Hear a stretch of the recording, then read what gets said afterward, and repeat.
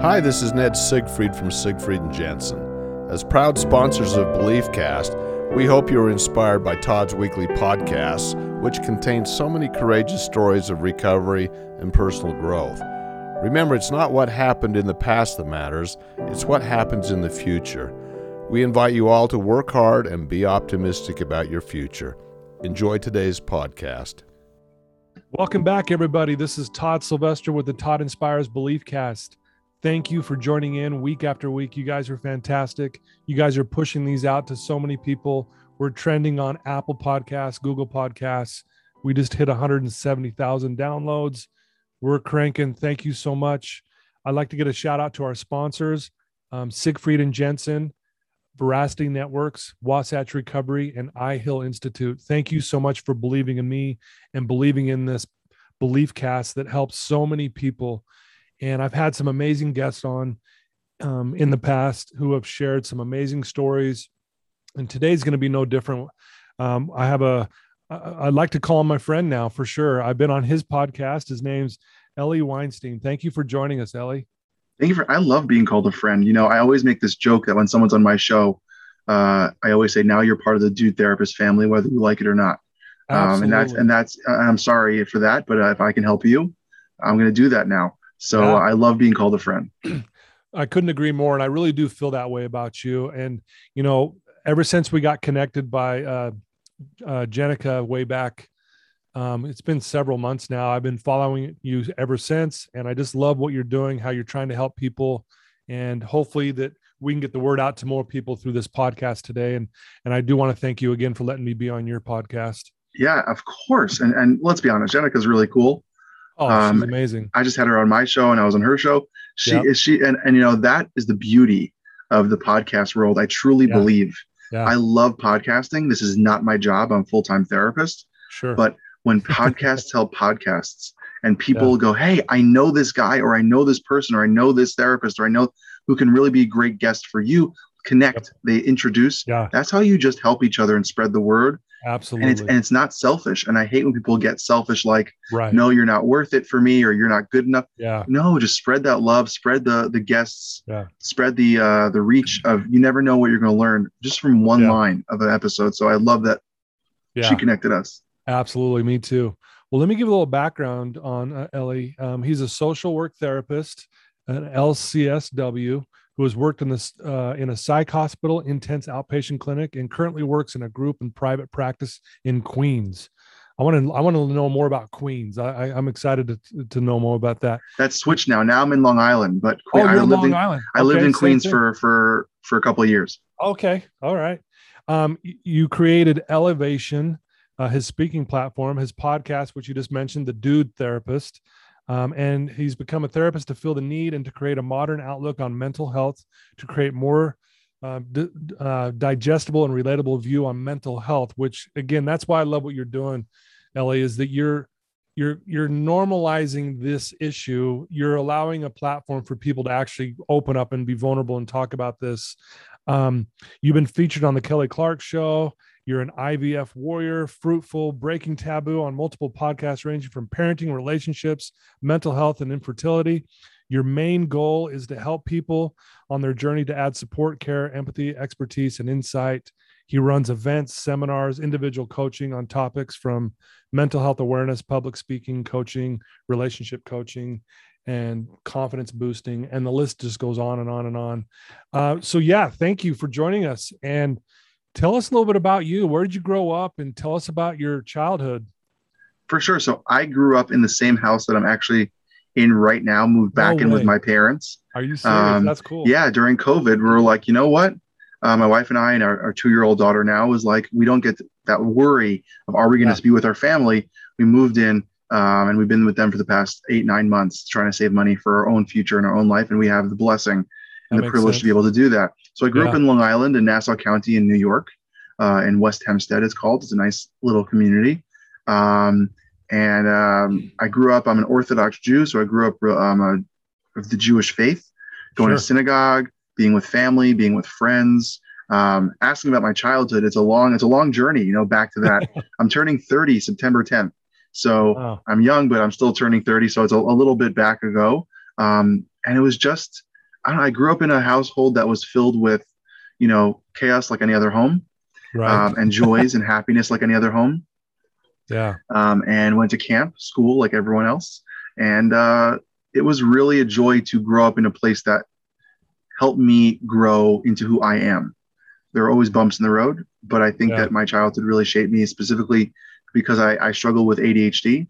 It kind of helped guide me a little bit in a way that I am how I am today. Wow.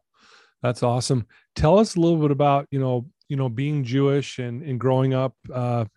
Families, is your family pretty religious? Do they pretty, devout? I think on the spectrum of it, like there's like a whole like 80 billion different terms of what we can call it. We're called modern Orthodox, which means that we go to synagogue, right? We pray, we keep kosher, but at the same time we go to movies and watch TV and have jobs and wear normal clothes. Like I'm wearing a polo shirt right now and jeans, and I'm wearing a baseball hat. But I'm not wearing what is portrayed in the media as the ultra Orthodox community, the Hasidic community. Not that there's anything wrong with that beautiful community. Yeah. Once you get to honestly know what it's truly about, there's a beauty to everything.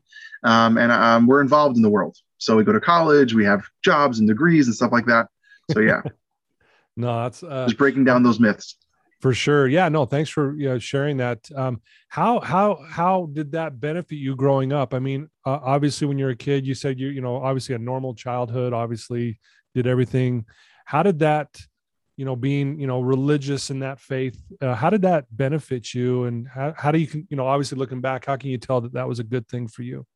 Well, I really do believe that it gave me, and you can see this in a lot of different cultures and religions, but for me specifically, because it's all I know, Judaism and my culture where I grew up. But you can see this in, let's say, Italian families or very devout Christian families or Greek families or even where the home, and most cultures have this home-centered kind of mentality where we had family get-togethers and holidays togethers, the value system of being a kind, good, giving person. The word, and this is now a more common word now, being a mensch, right? Being a good person. My grandmother used to tell me that being a mensch is more important than any other commandment that you can do in the Bible. That being a good person, being a real good person to others, treating people with respect, love, care, and concern is one of the biggest things of what the Bible really is all about. And they call it a mensch. Is that what you said? A mensch? MENSCH, I think is the word. It's a Yiddish word. It means to be a good person. Like a real kind person. Yeah. And we all know those kind of people who are just true, just good people. Yeah. And so that's the values that I was taught up, and really the idea of family and connected to a community. Those are the things that I think are really important that I got from that style of growing up. Wow, I love that. That's beautiful. What a great thing to teach. To be taught that and to be able to teach your family that. She's 94. She's still kicking it. And she's like that matriarch of the family that everyone goes to for like that wisdom or that advice or, if you're struggling, she's like the first person you call. She's like that. She's just the best. Wow. So you mentioned that you're now residing in Long Island. Did you grow up in Queens? Is that? So my journey is that I grew up in Long Island, lived in Long Island. I studied abroad for 2 years after high school. In Israel, and just to get a world view and learn about being independent, devoid of my family, away from in another country, kind of getting to my roots of Judaism in Israel, and the history of where my culture comes from and what that means for me, and the traditions that I want to pass on to my family and my future. And then I went to college in New York, and I went to grad school in New York, in the city. I got married and lived in Washington Heights in the city, in New York City. Oh, okay. And then a couple of years in, we moved to Queens. But I went to Queens College. I went to college in Queens, Touro College in Queens. So I was in Queens for about 5-6 years as well. Right on. Wow. Yeah. So you moved around a little bit, and but gotta make it interesting. Yeah, got to make it interesting. There's your roots. Well, let's jump ahead a little bit here. We mentioned that you're a therapist. What made you want to be a therapist, and why are you doing this? So I actually really thought about it. I think like a week or two ago. I was like, why the heck am I doing this? I love it. I love it. It's not just because I love people. I love talking to people. I love listening to people. I love being there for people and socializing. But that's not really what therapy is about. It's not about chatting and talking. And yes, there is a part of it that's relationship based. Yeah. But I realized that when I was younger, so I had a diagnosis of ADHD and got treatment. I went to help. Yeah. School counselors, psychiatrists, therapists, you name it. My family had, some chaos, like I always said. Always happens in families. There's stuff that happens. We went to a family therapist. Sure. And all these different things that went down taught me the beauty of that relationship and connection of helping people on that level. And I also realized this past 2 weeks ago that as a man, I didn't find that support as a guy. That mental health, that connection of feelings and vulnerability and emotions that I'm very much a feelings person. And it wasn't as much accepted or opened as it is starting to be now. And I wanted to be a therapist that had that licensure, that accreditation, that training that was in tune and in touch with their feelings and emotions, and being able to be that representation to men and women who might not have that experience with men who are feeling and emotional. Wow. I don't know why. I just came to that conclusion like 2 weeks ago. Wow, that's cool. Well, I always look at, usually the struggle opens up these opportunities, and that's probably why you're so good at what you do, because you can relate and you've been through some of that yourself. And I think that's really commendable on your part, that you not only wanted to obviously understand you better, but obviously you love people and you want to help. Yeah. I used to joke around and like dismiss that. And I'd be like, yeah, it's probably because I'm crazy because I like people. Who likes people? And, like who likes people? Like everyone, I hate people. I love people. And I love connecting with people and working with people. I do not believe that with my ADHD and with my personality that I would be able to sit behind a desk and just sit at a desk all day and not, every day changes depending on the person that shows up in my office or now through Zoom. So it's just, it's energizing. It gets my juices flowing. It makes my, get into a sense of flow. I get this way with interviews too. I get in this sense of flow. I start sweating. It's like this very intense body soul connection. And there's something about it that is just who I am. I can't remove that idea for me that I just connect with people. I want to be empathetic and loving. And that's just part of who I am. I love that. So not only are you a therapist, you've created called Elevation. Is that how you say it?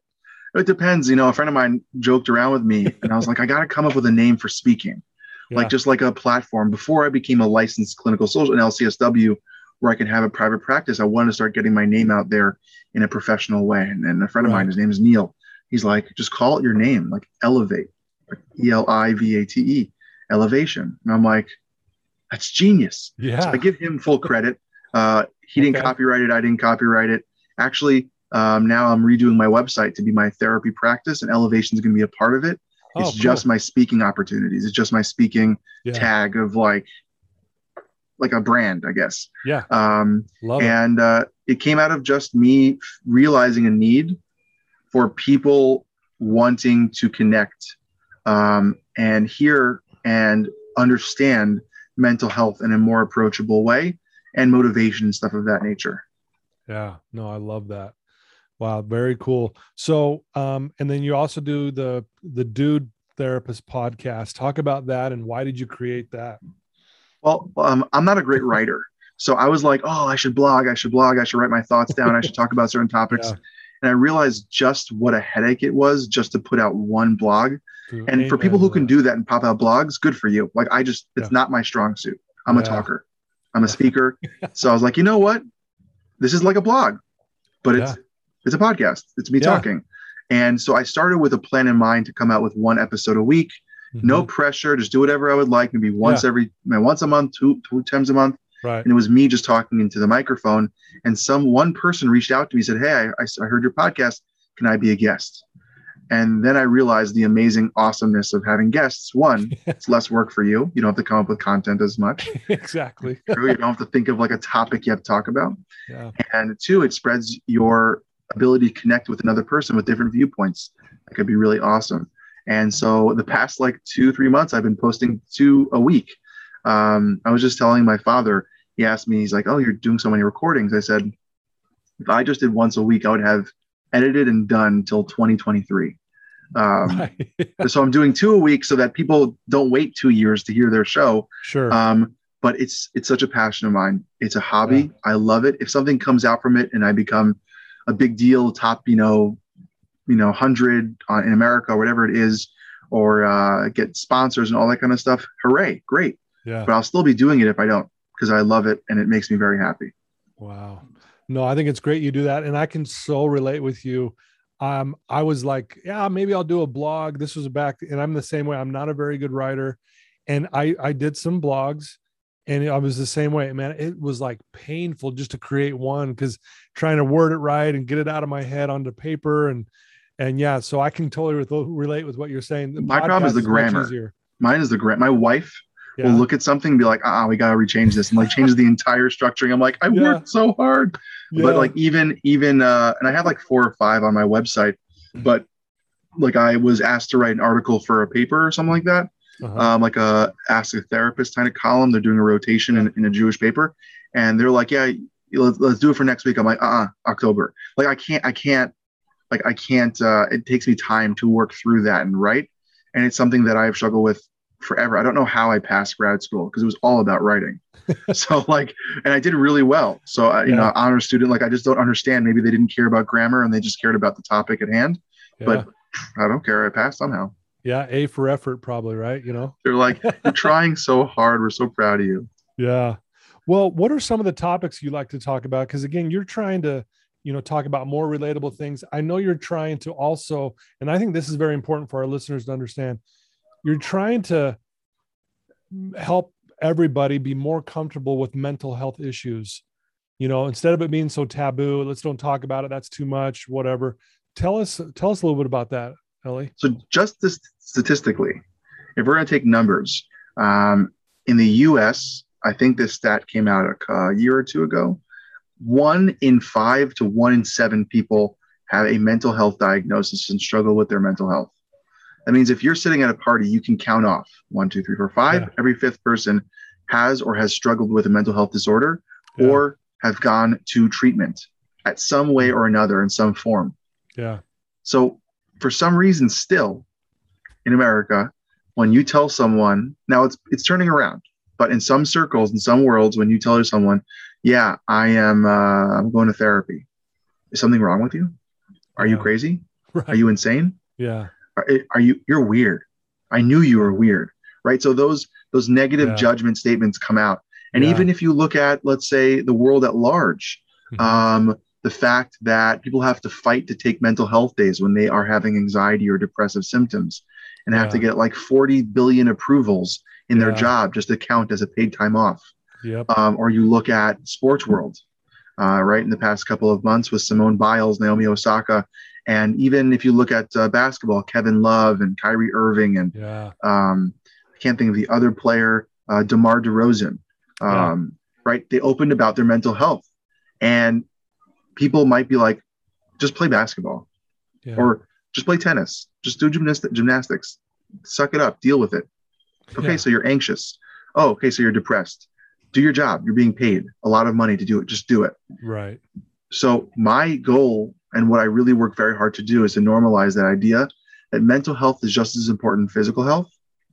It's not that someone doesn't want to live their life or get past their anxiety or depressive symptoms. We'll take those 2 as an example. They can't.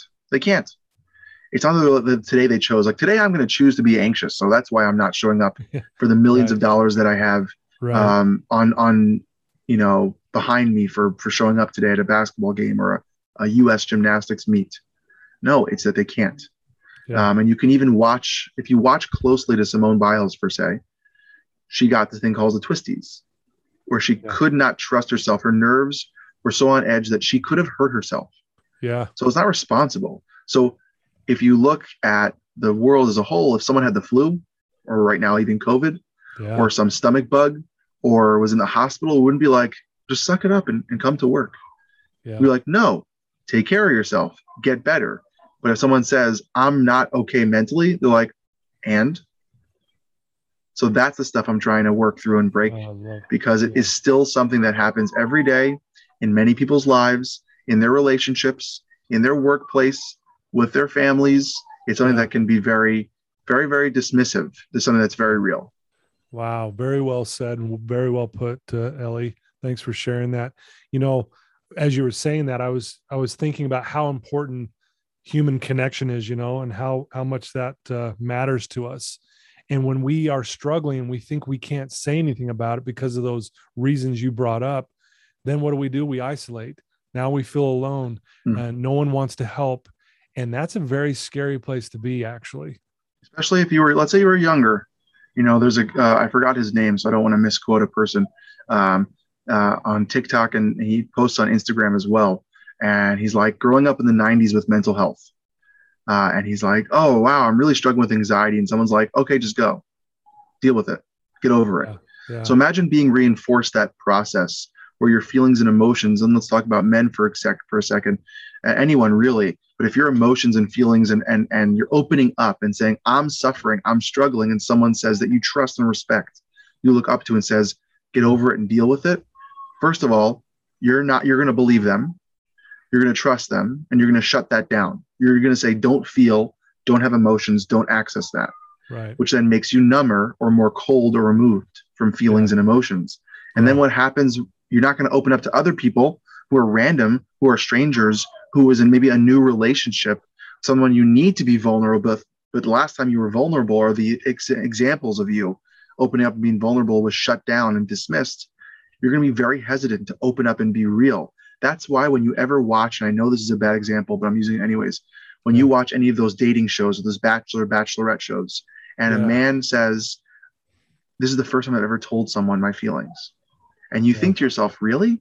You're in your late 20s, early 30s, and you've never told someone real feelings. Not that I love you, but just feelings. Yeah. There's a reason for that, because they've been habituated. I don't know if that's a word. We'll use it anyways. It sounds good. It sounds good. It sounds good. Your wife would correct you, but it sounds good. She would. She'd be like, wrong grammar. To feel that way, or really to hold off feeling anyway, until it's perfectly safe in the perfect environment where everything is, cushions and careful and beautiful and no worries of any backlash. That's reinforced over years of being told your emotions are not healthy, are not good. So it's really important to access your emotions, and that's what I like to do and talk about. Yeah. Wow. You can tell I have a lot of thoughts about this. No, I love it. No, this is beautiful. I'm glad we're talking about that, and obviously your podcast is a platform for that. You obviously, and then I'm assuming when you do your speaking events as well, these are some of the topics that you're talking about. Yeah. I haven't spoken a little bit because of COVID.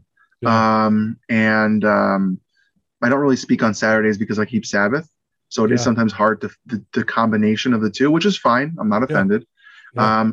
But yeah, it's really about mental health and inspiration and confidence boosting, for someone to believe in themselves and the power of themselves and what it means to be themselves. And there's nothing wrong with being human. And being human means that's all of you, your medical, your mental, your soul, all of who you are is what has to show up every day. All of you, all the good, bad, ugly, the failures, the successes, everything that is you. Those are the things that are important to show up every day and not to hide it. I'm looking at the poster behind you about the mindset thing with the little fish and the shark, right? Oh yeah. I love that poster because sometimes you feel like a little fish in a pond, but sometimes you got to put on that shark skin, and really show up and be that way, because you can, and you could. Yeah. But you believe, in the negative thoughts in your head make you feel like this little fish. Yeah. But really, you're so much more than that. Well, and I'm glad you pointed out. I like to say that goldfish becomes the shark by talking about what they're feeling. That's when they truly grow. That's when they expand. That's when they connect. And that's when they feel like, you know what, I do matter and people really do care. And I think people, they're afraid to bring it up, right? A lot of times, because they're afraid they might be looked at as, am I weird? Am I going crazy? Are they going to think I'm crazy? But I think what most people, you'll find out, people are like, man, I can relate. I can connect with you. And man, that connection piece, I always go back to that, how powerful that is. Yeah. Have you noticed that? Oh, 1,000%. So my wife and I went through infertility. And so I remember posting about it for the first time as more of a therapeutic, venting opportunity on social media that we do so often. And the amount of outreach and love of me being so consumed by fear. Like, what are people going to think? What are people going to say? When I posted about when I had my first panic attack after my daughter was born and my doubts of being a father. Yeah. Not that I couldn't do it. I've wanted to be a father since I was like 15. Yeah. But now that I have a kid, oh my goodness, like this is real. Yeah. I had a panic attack and I posted about the worries and nerves of being a new dad. And I'm like, oh gosh, people are going to think I'm a bad father. They're going to think I'm a bad husband, blah, blah, blah, blah. All consumed by judgment and fear of just being real and honest. I wasn't being malicious. I wasn't being hateful. I wasn't being nasty. I wasn't calling anyone out. I wasn't creating some hot topic on some political or religious belief. I was just being honest and authentic about something real and raw. Yeah. And the amount of love and support makes you want to share more of honesty and authenticity. Yeah. You know, I really take a book out of, there's this therapist, her name is Dr. Courtney Tracy. She calls herself the Truth Doctor. And she has an intense history of drug addiction and alcohol, all this like real stuff. And she opens up on social media. But hey, you're a doctor. You're a psychologist. So I'm a person. And it's really about this taking down the status of title and connecting to people as humans. Yeah. And that's the most important thing we can do. Wow, man. I love that. I love that so much. So obviously you're doing a lot of things, you know, you do events, seminars, individual coaching, probably a little too much. What do you see yourself doing? Like, you know, in the next 5 years, are you going to be doing other things? You're going to try to expand on certain things, or what are kind of like your thoughts in creating more awareness around this mental health issues? You're poking the bear right now. I'm just letting you know. You're poking the bear of this is like you're going to explode a dream thought that I have. Okay. There's like a bubble. So I have a list of book ideas that I already would like to do. Okay. I just started writing a table or really just random ideas in a book about men, what it means to be a man, a real man, from a man's perspective. Yeah. I have many ideas, a book for ADHD and parents who are struggling with kids with ADHD and even adults with ADHD, kind of combo book. Yeah. I have a few book ideas. Like I said, I stink at writing. So it's going to take me a really long time to write a book because it took me a while to write a blog. And I personally, and this is a very wild dream of mine, and I know I can see my wife's face rolling her eyes going, oh, you're being ridiculous. I would love, and she does it with the most love because she knows I mean it, I would love to be the next Dr. Phil in that sense of the face of a man in the mental health world. Ooh, it is a big dream of mine to be that media presence of mental health that is normal. You know, I don't wear suits every day to be a therapist. Sometimes I wear a t-shirt and jeans. I wear a polo shirt and sometimes a baseball hat. It doesn't have to look a certain way. Yeah. It has to be and feel a certain way. Exactly. And it's all in the care of the person and loving and empathetic. So those are some of the goals I have, to be the big names, to be a bigger podcast, the kind of like, you know, a name in people's homes kind of idea, like the male Brene Brown. Wow. Yeah. I know it's big. And if I don't achieve that, I promise you I'll still be a very happy person because I have other things, wonderful things going on, but just huge goals I have, you know? Well, and I love that, actually. I love that you're dreaming big because I think a lot of times we cut ourselves off at the knees. We're like, well, I can't think that big. Well, why not? And, you know, there's the old cliche, shoot for the stars. And if you miss, you're still up there with them. Yeah. I mean, I really believe that. Shoot for those things. I do. And all these great things are going to come along the way. You might not get exactly that, but you're going to be really close to, you know, doing what you're doing. And so I respect that you actually dream that big. I love it. Thank you. I got to blame Kelly Clarkson for this because 2019, I got a call from the Kelly Clarkson show to be on the show for a little hot second. Yeah. I was supposed to have a segment with just me talking about mental health and fatherhood. It was just me and her, or my own little segment with her. Sure. And it got cut because things happen in Hollywood. Sure. And so I ended up on the couch anyways, and it was like a minute of me talking. And it got me this bug of the media world and having that platform and being in people's homes in such an accessible way through YouTube and TV and big shows like Ellen and, you know, like that kind of Oprah. I mean, when Oprah gives you a check of approval, you're gold. You're it. That's it. You're done for life. You're good for life. Yeah. So those kind of things are very helpful because to me, and I really say this with the most honesty in my heart, yes, it'd be really nice to have more money and more fame because that could it's really fun. But the biggest thing is having more access to help people. So the bigger your platform is, the more reach you have on social media, the more reach you have in the world. And yes, it's sad to fight for those followers and those numbers. Those numbers help you get out to people's palms, their faces, in their minds. And I'm doing it with the most love and care and concern for people.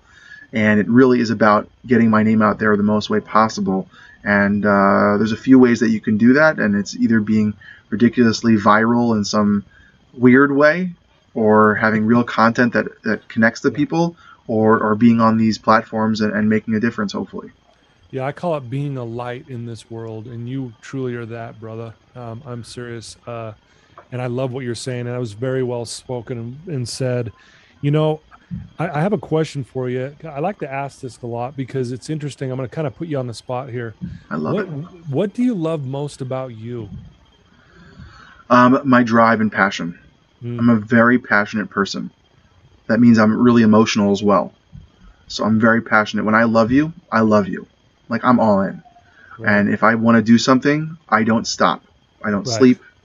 I go all in when I have an idea.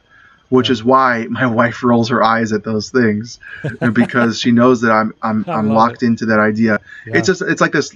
I can't even do it. Like, she has to be here for it, but it's just like, you're being ridiculous, but I love you kind of face. But when I'm very driven and passionate about life and things, and when I get into it, I really do. And I think that's one of the powers of my ADHD. I think it's a symptom. It's like that hyper focus, hyper energy. And hypersensitivity, and it's something that I very much admire and love about myself. Oh man, very well. There are plenty of things. There are plenty of things that I don't like about myself, but you asked about what I like. Yeah, no, I don't want to. Yeah, it's interesting because I like to see what people say, because, and you immediately, I love what you said, drive and passion. That's one of the things that drew me to all the good that you're doing. It comes through in everything that you're doing. I appreciate your podcasts, your speaking events. I've watched you on YouTube and listened to you, your interviews, all that stuff. It just comes through very strong, and I love that. And I love that you love that about you. I do. And it did not happen overnight, that love for myself. Yeah. There were years, especially when I was a younger adult. Right. My late teens, early 20s, where I wasn't sure about who I was, what my strengths are, what I love about myself. But it took me a couple of years to kind of go like, oh, this is just who you are, and you should appreciate it and not be afraid of that. Right. Wow. Very well. So I love that. So if there's someone listening to your story right now, and obviously we're talking about mental health, and you've been very vulnerable. You talked about your struggle with ADHD and some other things. What advice could you give someone right now who's struggling, that may not know where to turn, who to talk to, and that kind of thing? Well, the biggest thing I would say is give yourself compassion, right? It's okay to struggle. No one's asking you to be perfect. No one's asking you to have it all together. And if you can't do it yourself, ask for help. Right. In the world we are in today, there are too many hotlines. There are too many texting apps for mental health treatment. There are so many resources and so many therapists in every area of the entire world. And we'll talk about just specifically America. Yeah. That there's no excuse to not just reach out. That means that there's Psychology Today. You can go on ZocDoc. You can Google therapists near me. Literally, just type that in Google. Or you can look on BetterHelp or any of those apps that are really, or get a Calm app, help you meditate. But first, be compassionate to yourself, that you are human and nothing is wrong with you. You're not broken. There's nothing wrong. You're struggling. Something's getting to you. Something is stopping you from functioning the way you would hope. So get help with that. Just like you would do if you had a diagnosis of a medical health, you would go to every doctor possible. You would spend whatever money you could. For sure. Yeah. But you don't have to with mental health, because it can be so accessible in so many ways. Find what works for you. If it's not a therapist that's certified, if it's a wellness person, a coach, some inspirational book or person on social media, find something that makes you feel happy and makes you feel fulfilled, and that you're being heard and seen and respected, and that something actually helps you. Wow. Love that advice. That's beautiful.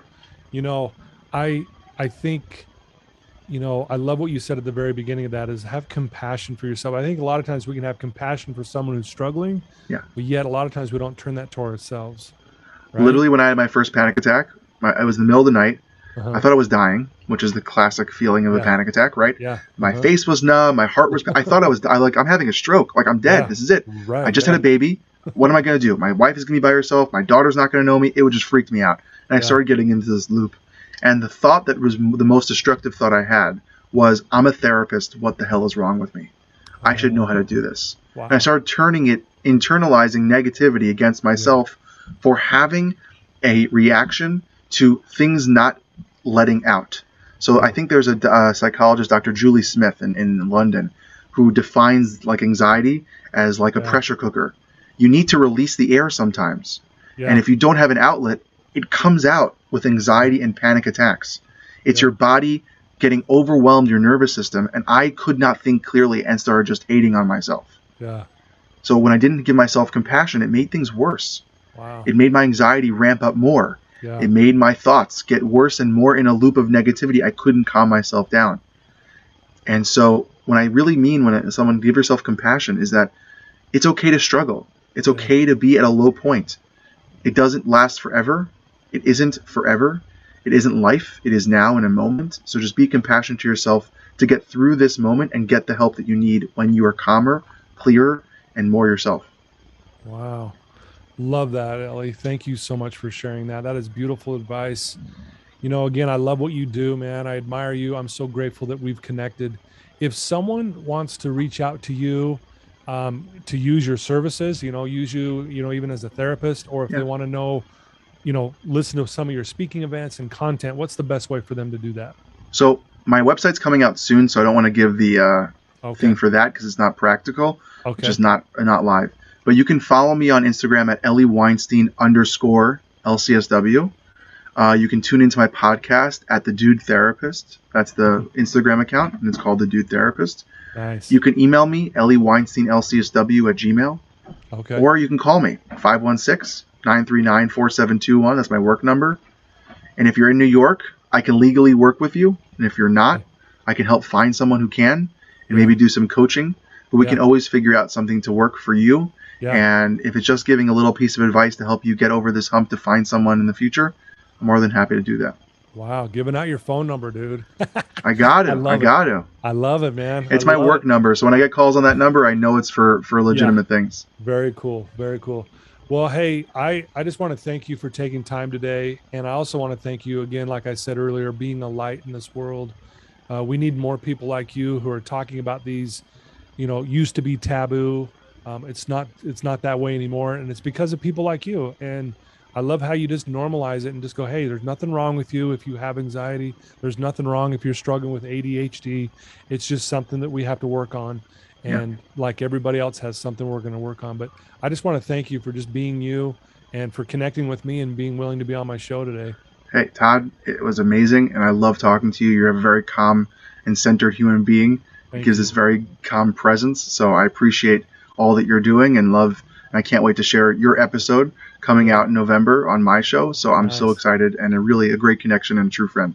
Yeah, no, it means a lot. And we'll do this again, honestly. And any big events coming up in the future or whatever, let me know and we'll promote it and we'll do whatever I can to help you out, my friend. I appreciate it, Todd. Okay.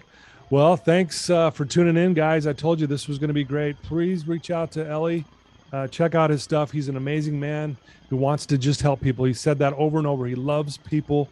Obviously, you can feel that drive and passion that he loves about himself. It's one of the things I look up to him about.